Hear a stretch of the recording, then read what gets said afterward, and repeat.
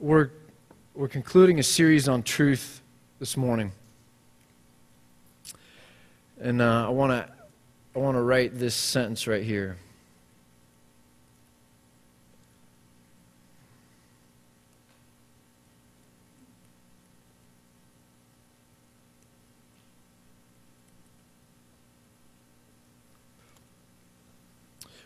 I want to really try and speak to truth and lay it as much on the table as I possibly can. And if God sees fit, that it would change our worldview. It would shape how we see ourselves and the world. And I want to just start with this question and then kind of cascade it down. So please bear with me for a minute. But this question is a tautology. It's a duplication. It's asking a redundancy. Is truth true? Well, if logic is true, if the law of non-contradiction is true, if we take those things to be inviolable, then this statement is true. Of course, truth is true. It's inherent in the definition. But in the 1900s, some interesting things started happening. With Einstein, we began to realize that what we had taken as laws to the universe, constants to the universe, Einstein's kind of physical laws, that those were called into question. Einstein found instances where those were not true, where they broke down, where there was a degree of relativity, and it was earth-shattering in some sense. For hundreds of years, Newtonian physics was the law. And on the heels, very quickly on the heels of Einstein, we began to realize, on really grand scales or really grand speeds, Newtonian physics broke down. And on really small levels, the quantum level, if you get really, really, really, really tiny, all of a sudden all laws just go out the window, and there's this incredible amount of uncertainty that gets built in, and the laws don't then map on anymore, and weird things happen, almost like where you could get a math equation that says you could be in two places at the same time, and it's really funky. And so ever since the time of Einstein and quantum physics, we have really weird TV shows that ask these questions of what if we could go back in time? What if we could be in two places at the same time? What if Michael J. Fox had a car? And you know what I'm saying? But it was really a shocking thing to the world of modernity where everything was fixed. And it's one of the subtle, there's a whole lot of forces that come in here, but it's one of the subtle things that led to postmodernity. Saying science and technology can't map fully the world we see before us, or even our world of experience.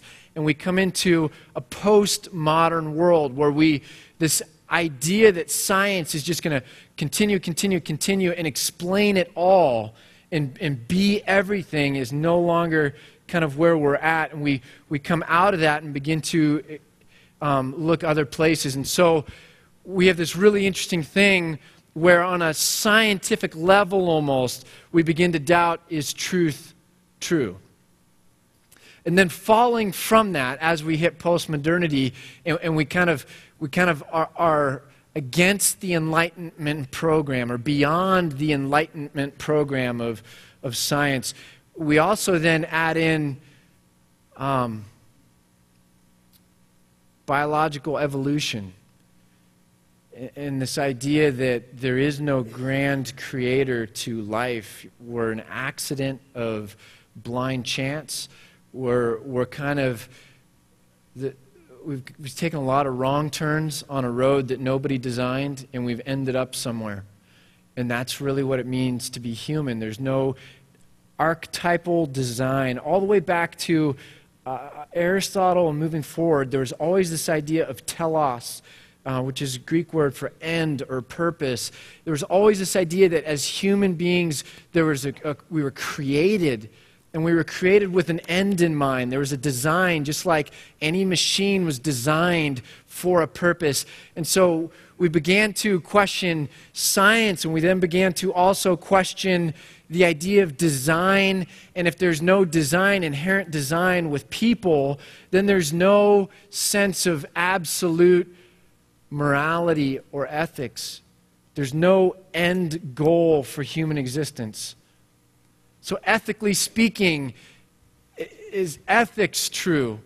Is morality true? Is design true? Is humanity or our end purpose true? And the answer began to be no, not really. We don't know. And so we kind of came to this point where we don't know if truth is true. And then we don't know, or we're really skeptical as to whether there's anything absolute about morality and what should be or ought to be. And what's really fascinating about both of these things, and this is a little aside, everybody's an absolutist at the end of the day. Okay? Nobody lives at light speed, and nobody lives at the quantum level. The level that we live at really is governed by Newton's equations. And you can't be two places at the same time. We all live with absolutes. Morality and ethics, we can play mind games about whether we've just invented a sense of you shouldn't steal or you shouldn't harm other people. And after an hour of having that conversation with somebody, you can grab their radio on the way out the door, and they'll say, hey, stop that. What are you doing? Well, I want it. And for me, my ethics is to take what I want. That's the code I live by. And the very next comment out of them is not going to be, oh, wow, I love that you're expressing your code of ethics. This is a wonderful experience for me to be witnessing this right now. The next reaction for them is going to be, that's not okay. But it's my code of ethics. Well, then your code of ethics is wrong. You know, nobody lives in a relativistic, fully relativistic sense. We play these games, but everybody's an absolutist at the core, and we could go further down that road and push on it some more. But we began to question whether truth was true, whether ethics, morality was true. And then it became a real interesting thing, because as Christians, we have a book that talks about a creator who created this world with order that led to the scientific revolution, this idea that things are repeatable and they're logical and they're sequential, that God designed it. And that there's a certain sense of morality and ethics in this too. And so both of those things bring up this question then of, is this true? Is Scripture true? Is God's Word true? And so we put that in the equation and say, is this true? And then we start arguing and we start wrestling about whether Scripture is authoritative or true or inspired, if it's got errors or not.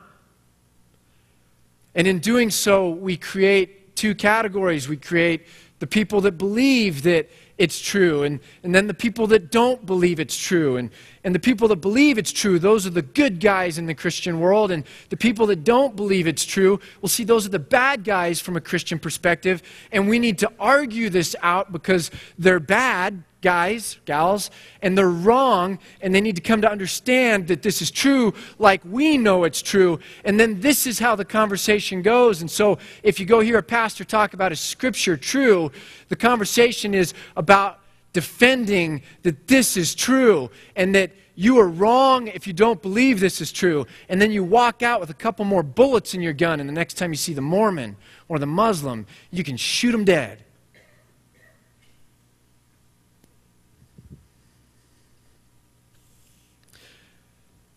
But I don't think that's the sense in which truth really shows up. Like a conversation or an argument or an intellectual problem or a relational difference or a fun game or even a value or even something we're good at if we're a trained apologist or whatnot. Truth doesn't sit on that table. Truth is not an argument. Truth is not something that puts me in the right and you in the wrong. Truth stands on its own as an absolute, universally at all times. And that brings up an unbelievable reality that Jesus could not believe that people, even the religious people in his day, did not understand. And so he came and they wanted to debate truth with him. And so they would ask questions to trap him, to really show that he was a liberal, or to really get him to show his cards so that they could say, you're really a bad guy, not a good guy. And they would ask questions of truth and arguments of truth. And Jesus would always do something really fascinating. He would tell a story to answer their question of truth, and the story was usually an ethical story. What must we do to inherit eternal life? And Jesus says, there's a guy. He was a Samaritan. He was on the road to Jericho. And he comes up on this dude beat in the road that the Levite and the priest had walked around. And he sees this guy, and he is so moved with the urgency of this situation that if he was in the same situation, that he would have to do something, or he would need someone to do something. He'd be compelled, and he says, I have to do something. And he bandages the guy up, and he takes him to the hotel, and he pays a fee so that somebody will look after the guy, and then he's caring for the guy. And Jesus is like, that's what love is. That's true. That's where it's really found. If truth exists, that's what exemplifies truth. If love exists, that story is what exemplifies love, because it's not self-serving, it's sacrificial. So who do you think loved in this story? The Samaritan. And Jesus says, you've judged correctly. Jesus uses an ethical story to answer questions of truth. Why? Because these ethical stories take the question off the table. This is going to look weird, so I won't do it. No, and put us in the story itself, under truth, having to decide or determine whether we are true or not. Whether we're in alignment with what is or ought to be or not. Whether our life is complete or whole or good or right or not. Whether we're on the side of truth, not whether truth is a weapon in our gun. Whether we're right in the argument or whether we're right with God. And Jesus is saying, you don't understand truth at all. It's not a logical theorem on a piece of paper. If it is, then it exists off the paper too. And it brings you in your life into question under the microscope, in the spotlight, and at all times says, if this is alignment, are you in alignment or not? If this is true ethics, then are you in alignment or not? If it's really about loving your neighbor, well, are you loving your neighbor? It's so flippin' radical that Jesus was so baffled by the religious leaders that they're asking these truth questions, and he's saying, I don't know what conversation we're having here.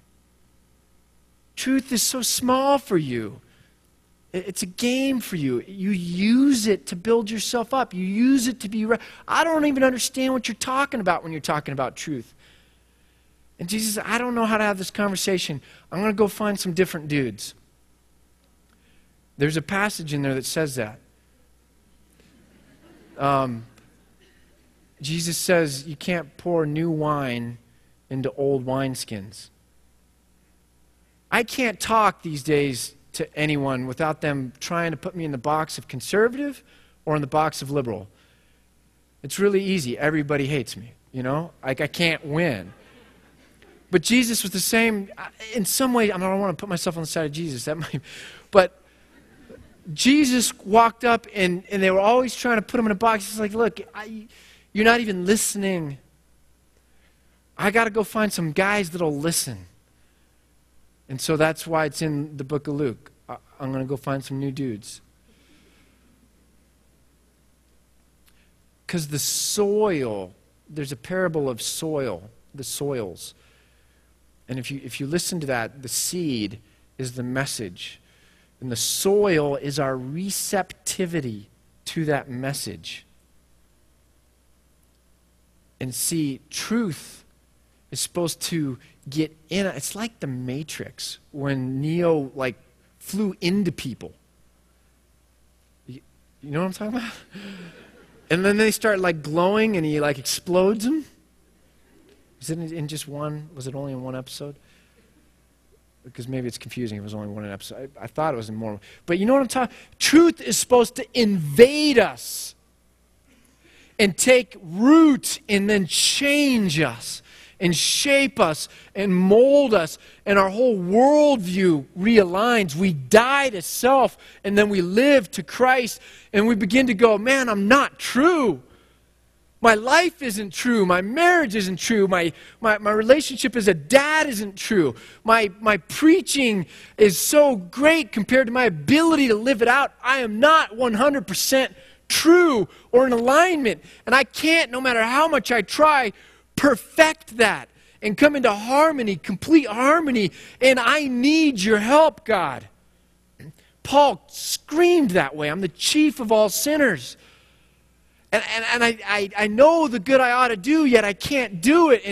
And God is the one who puts his hand on the clay and begins to mold us. And Jesus is talking about, and Paul talks about how the Holy Spirit will come and aid us and change us from the inside out, because I can't be perfectly true when it comes to love, joy, peace, patience, goodness, mercy, self-control. I can't. And when I see truth and when I look at my own life, I'm realizing if I'm not receptive, if I don't stop playing silly, stupid games that are designed to puff me up or make me look good or so that I would win, or to even defend myself against insecurities, because I don't like when people call me liberal or conservative or whatever. So let me just make my whole energy about the game and not even realize what Jesus is trying to do in my life. And then pretty soon the cares of this world are going to choke out what could have been developing or being nurtured in me and then ultimately through me. Truth, if it exists at all, was designed to invade me and to change every part of me. So this is how we're supposed to read Scripture. I got to sit with Walter Brueggemann. Walter Brueggemann is like Yoda. He's this wise sage, and he uses these mannerisms, and it's unbelievable. I wish we had a picture of him. We don't have a picture of him, do we? We do. Kip is going to get us a picture of Walter Brueggemann. I mean Yoda in a good way. Okay. He's like Yoda, right? But he's so. I'm going to send him this tape. I'm going to send Walter the video of this. He's got this lyrical way of talking that's unbelievable. Okay. And he said, I was in this happy hour with him the day before the conference, and he was talking, and he gave this subtle twist. He said, we talk about Scripture in terms of authority. And he said this. He says, I use the word authorizing. He didn't elaborate, so I'll tell you my elaboration of that, because I think it's incredibly helpful. If it's true, it comes at that very moment with a mandate. If this is authoritative, then it authorizes or commands you to be in alignment with it. When I all of a sudden understand that this is the plumb line, the very next realization is where I am in relationship to that. Ouch. If this is the standard or the canon by which things are measured, the very next thing is not, ooh, I can shoot somebody dead with that one. It's, ouch. that speaks to my life, that demands and commands. Ouch. Let me take this a bit further. I'm going to go fast here. If you want to try and play along, you can turn real quick. But I want to just read some things. Here's Jesus on the Sermon on the Mount. Therefore I tell you, do not be anxious about your life, what you will eat or what you will drink, nor about your body. Anyone ever anxious about their body? This is the great silent suffering of most Americans, is that at all times we don't come with a Photoshop guru who can Photoshop us at all times in front of all people. And we act like we're fine, but we're not. Don't worry about your body. This gets even a little bit more close to home when we start talking about our health and our fears of our health and the specter of cancer. And don't worry about your body. Don't worry about your life. Is not your life more than food and your body more than clothing? Look at the birds of the air.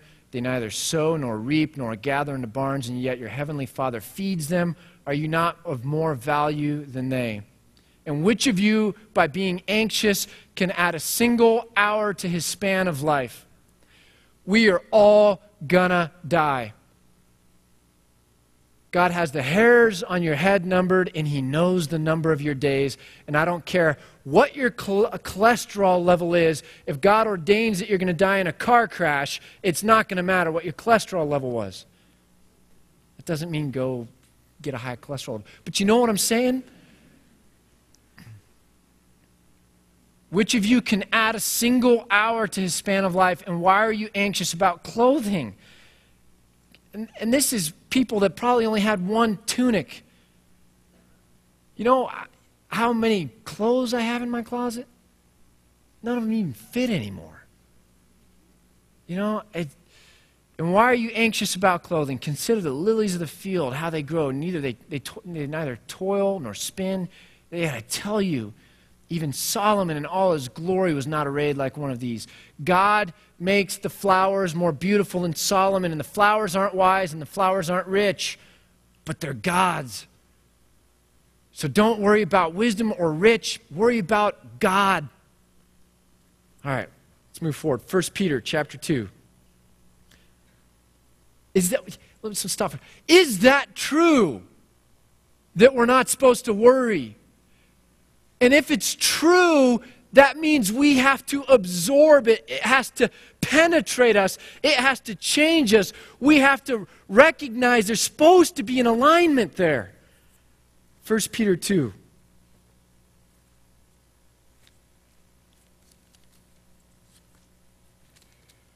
Verse 9.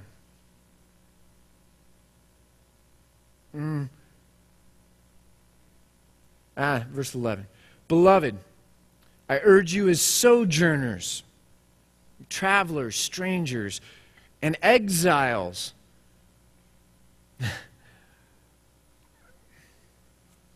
Boy, every time you hit one of these words, by the way, we could talk about immigration.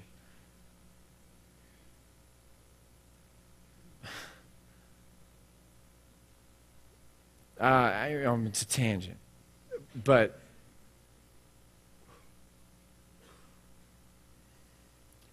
I tell you what God sees when he sees an immigrant. He sees the same thing he sees when he sees you or me. Someone he created, that he loves, that he gifted, that he longs to be brought into the fullness of community and shalom. And he probably sees somebody that is fighting so picking hard to just put food on their plate and is being passed by every day by people who don't understand the silent suffering going on. And he doesn't see the Georgia law that says if you're riding in the car with an illegal immigrant, you can be thrown in jail. You know, Georgia bragged during Jim Crow days that they had the most stringent Jim Crow laws. And Georgia was the predominant state that when we took the land from the Cherokees. Why? Because gold was found and they had plantations. Go study that one.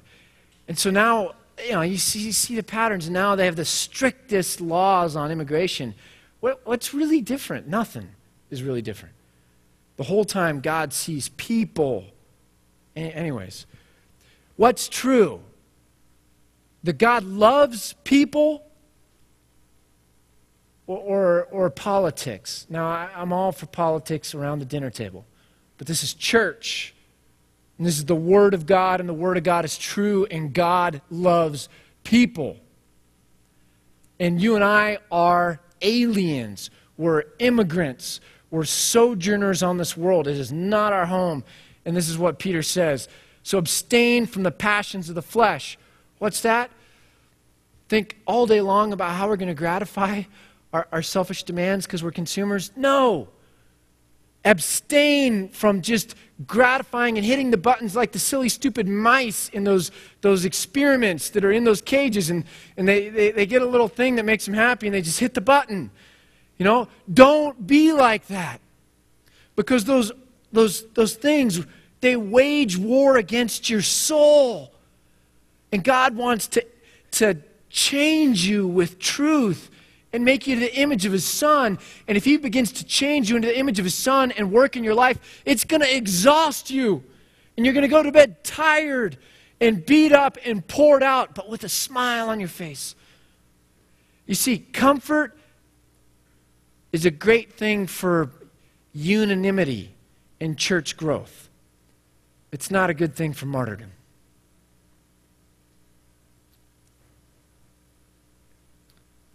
And then it continues and says this, verse 13, be subject for the Lord's sake to every human institution, whether it be to the emperor or supreme. Really? Peter? You're right. You're talking about the emperor? Didn't Peter get killed by an emperor? Be subject to the emperor as supreme, or to governors as sent by him to punish those who do evil and praise those who do good. For this is the will of God, that by doing good you should put to silence the ignorance of foolish people. Live as people who are free, not using your freedom as a cover-up for evil. Don't go do whatever you feel like doing because Thomas Jefferson said you have the right to the pursuit of happiness. By golly. So I'm going to do whatever the heck I feel like. I'm going to keep hitting the button like the mouse because I'm free just like that mouse. I can hit the button. It's right there in front of me. Don't tell me I can't. I'm an American. Honor everyone. Love the brotherhood. Fear God. Honor the emperor. Talks other places about pray for it. Is that true that we're supposed to pray for our leaders? Is it true? Not just so that I can win an argument against you and be more right than you. Do I stand underneath truth, underneath Scripture? Am I below it? Is there a mandate? Do I have to come into alignment with it? Is it true? Do you know when the last time I prayed for Obama was? The Bible says confess your sins one to another. So I'm being right now. I shouldn't be joking. Is it true? Luke 17:3.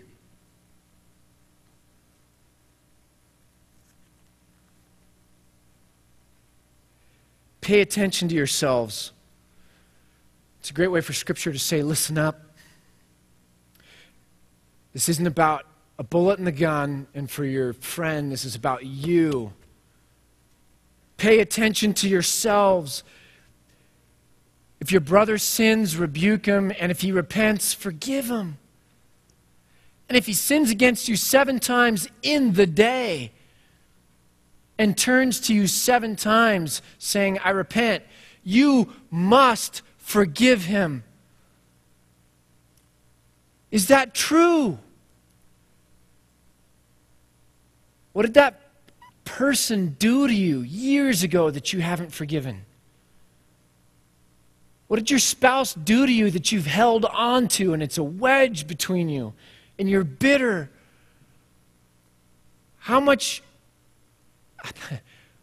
of your life are you going to waste punishing your parents because they weren't the perfect mommy or daddy?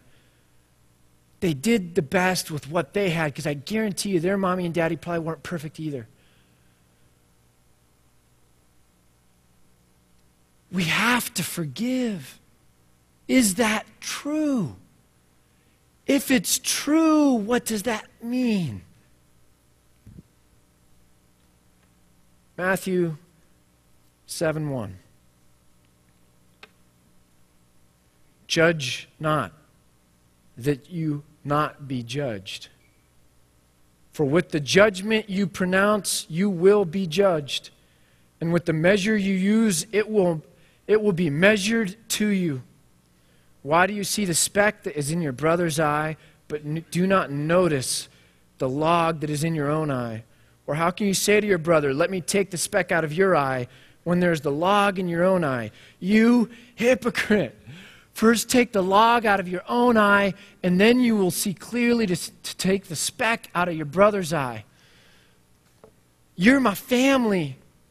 I want you to be together. I want you to one another each other.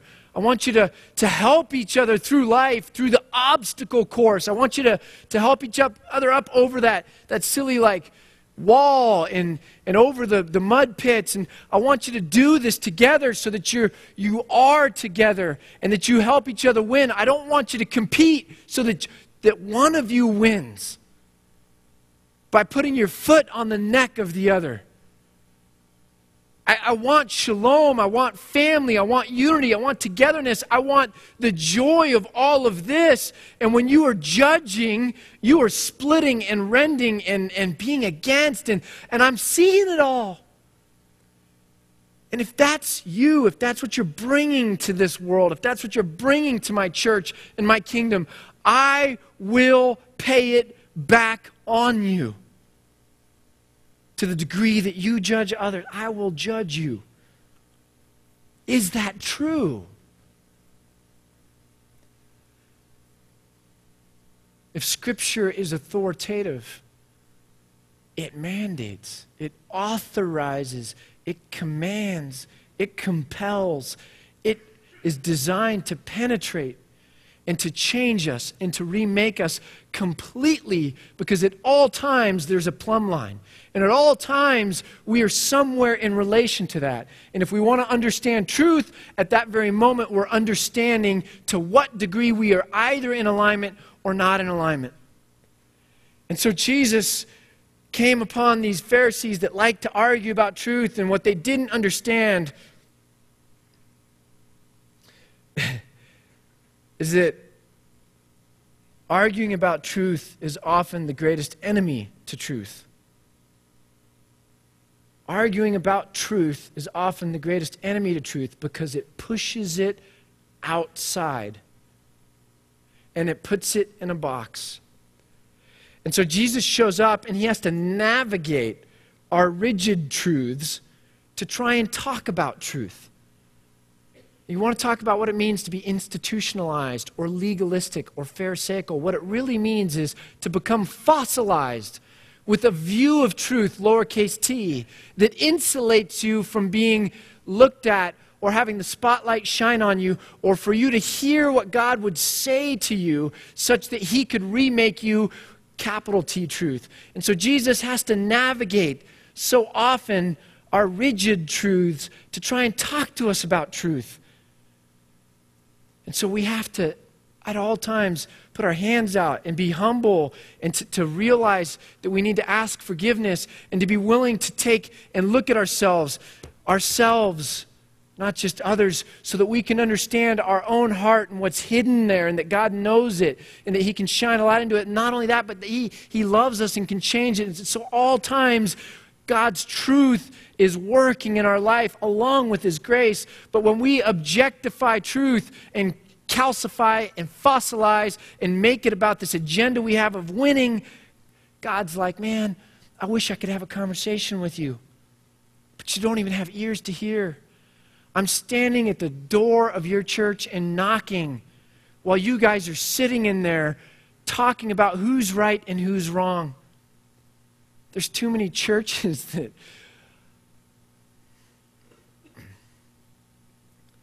And we're going to have a series on the 7 letters to the 7 churches coming up. And Jesus is standing there knocking, going, man, I got something to say. I have some input into this. I would work with you if your soil was receptive. If you could listen and hear and engage with the conversation, I would work with you. And it would sting at first, it would be difficult at first, and it would necessitate change, which is going to scare the heck out of you. But I said, don't worry about anything.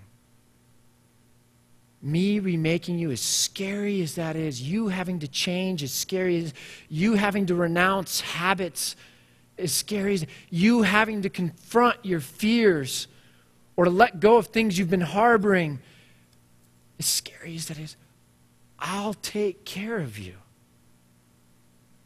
Because that's true. So I'm standing at the door, let me in. John 14:6, if you turn there.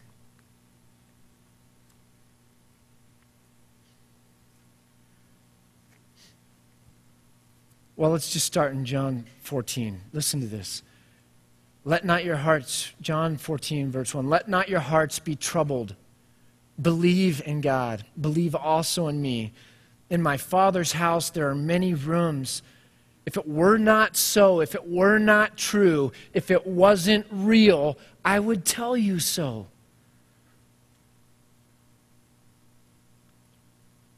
Would I have told you that I go to prepare a place for you if it were not true? And if I go and prepare a place for you, I will come again, and I will take you to myself, that where I am, you may be also. And you know the way to where I'm going. First, is it true? Is this hope we have in vain, or is it true? If we stand underneath Scripture, it says that it's true. What does that do to the way we live our lives?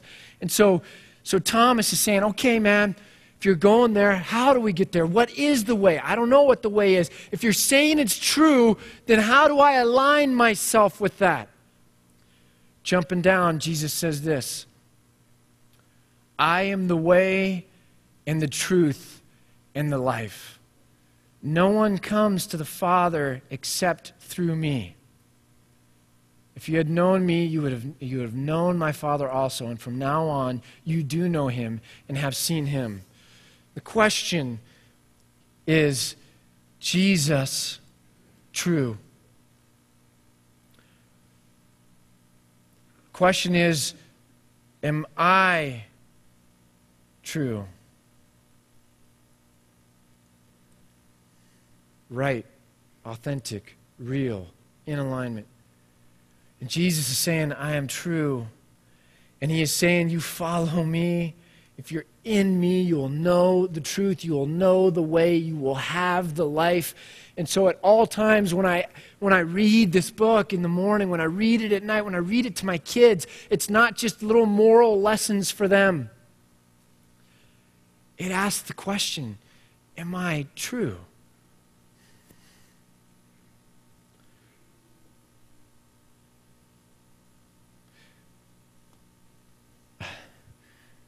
Let's roll through this real quick. In the American church, we get bored. And then we go find another church, just like when you get bored of a TV show. Just like you get bored of a restaurant that you've gone to for 3 years or 4 years or anything else. If it is about gratifying our needs, we get bored. If it is about submitting to truth and slowly being changed and being in community, because I have to have people around me if I'm going to slowly learn how to grow into this. And if there's an obligation for me to be knit into community so that there's a depth of relationship so that one another, we can rub off on each other and help change each other, then I have to stay rooted in that church, because it's all about the depth and the consistency of relationship. That's why we don't trade families every year. Right? Because when it's really down, I said this to my wife yesterday. I said, you know what's amazing about my parents and my sister? more than any other family I know, if the chips are, if I have to call them today, they would sell everything, do everything, without batting an eye. I have an amazing family. I don't want to trade them. Now, they also, we have our holidays. Okay? It's okay. Family's quirky. Churches are quirky.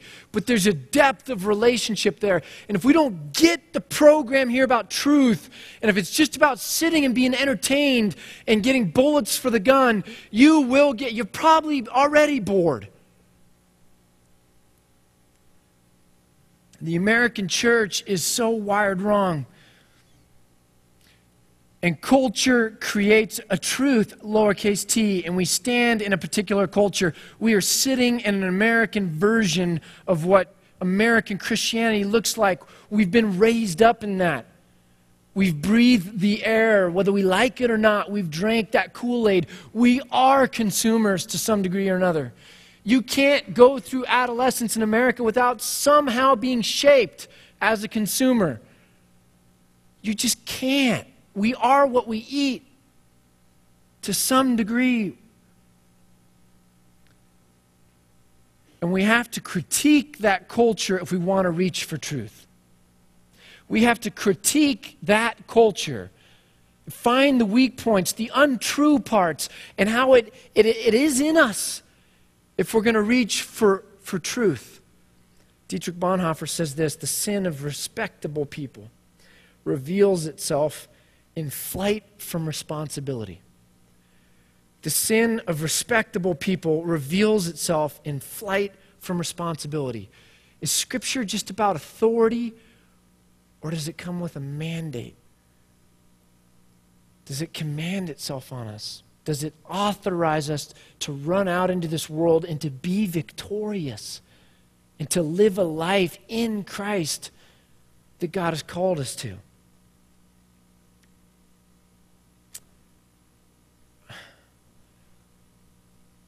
Flannery O'Connor said, you shall know the truth, and the truth shall make you odd. I want this church to not be like any other church. I spent the first 5 years of Antioch trying to sell people on the idea that we're like that church that you used to go to that you like so much. We're like that. This will be great for you. Oh, and we're like that too. Oh, and your friend that had a great experience at this church, we're like that too. You'll enjoy this. This will be a good experience for you. We're like everybody else, so it'll suit your needs and meet your felt needs and scratch your itches and appease your tastes. And I'm so over that. I'm so over it.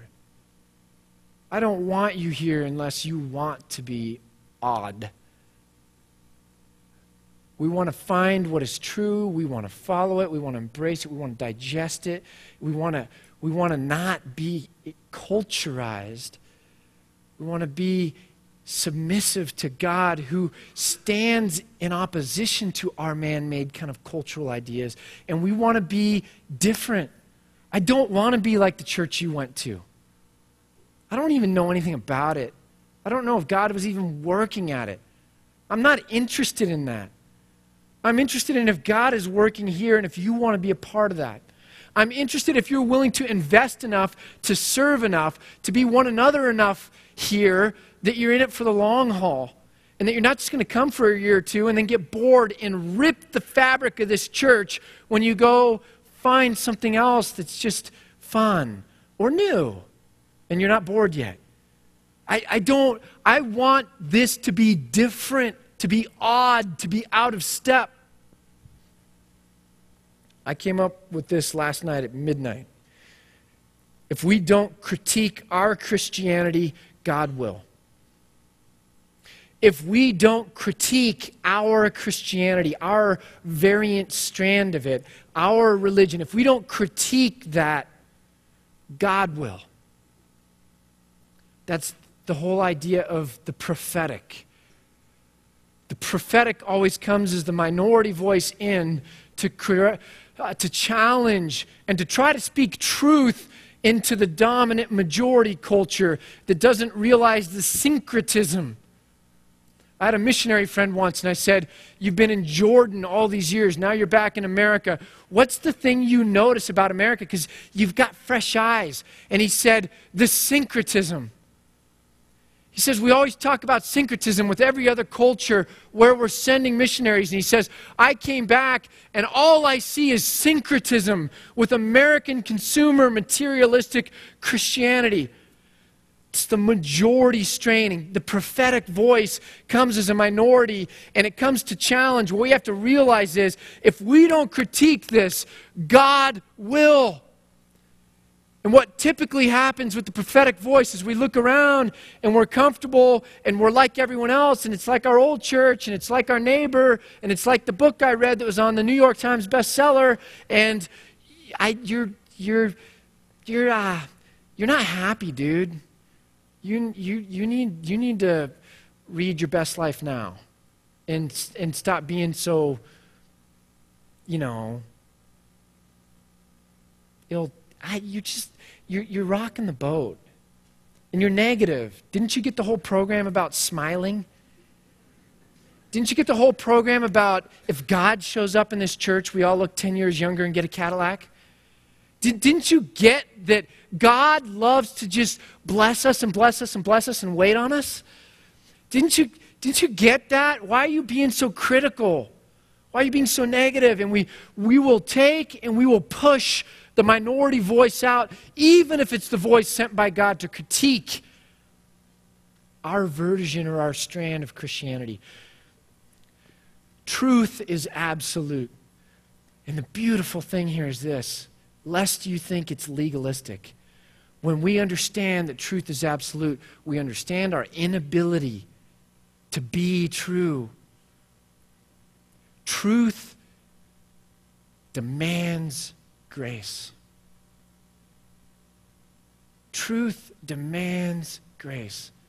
The gospel is that standing underneath the law and what's right and good and true and perfect that we just can't, we're broken, that there is grace, that we can be in Christ, that God will mold us, that God will shape us, that God will renew us, and there is grace. And so what we come to is this middle standpoint.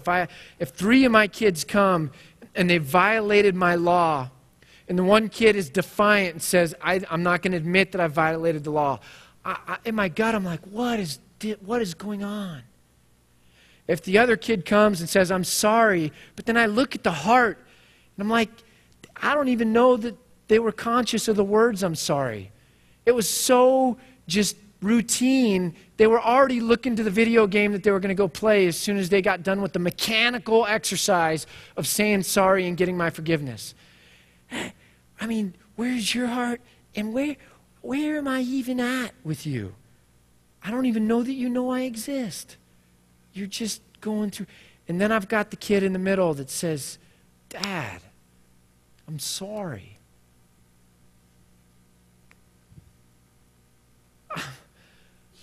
I want to please you. I want to be with you. I want you to be proud of me.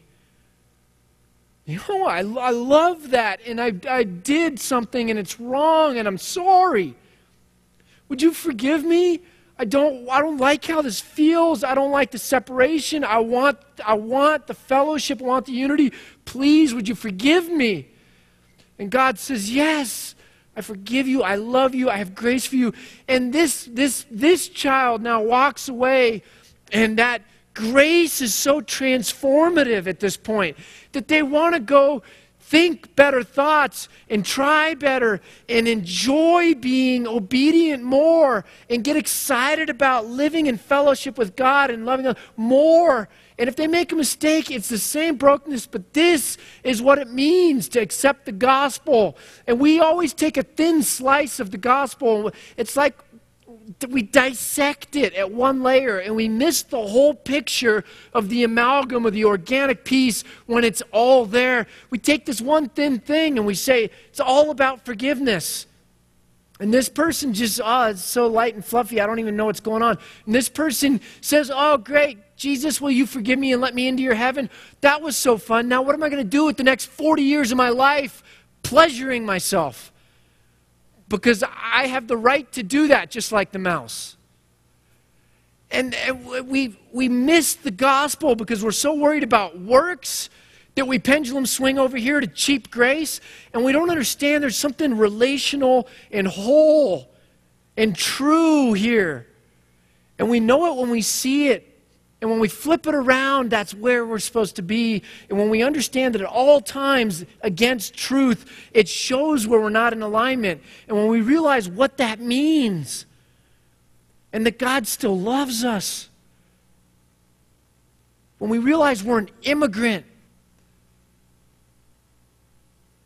that we're not some top-of-the-heap American entitled person, but we're a sojourner, and we're an alien, and we're weak, and we're helpless, and God loves us. That's the gospel. That's responding to truth. And truth, the law, Paul tells us, sets up the beauty of God's grace. Father, let this church, I don't know, God. Yeah, I don't know what you want to do with us. I have no clue. But let us not play games, please. I break us if you have to. Send a prophetic voice if you have to.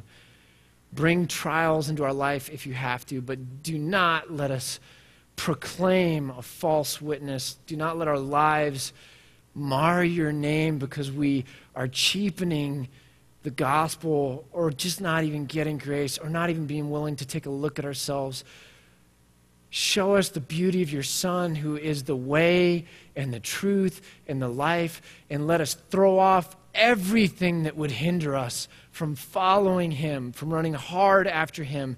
Let us throw off everything because it's going to hold us back from being where you're at, from knowing you, from being with you. And I just pray that this church, if it does anything, would offer a little by way of encouragement, a little by way of one anotherness, a little by way of grace, that we are on this journey together, whether another person ever sets foot in this door. We don't care about the size. We don't care about any of it. Just let it be yours, and let it be good. Let it be true. Pray this in Jesus' name.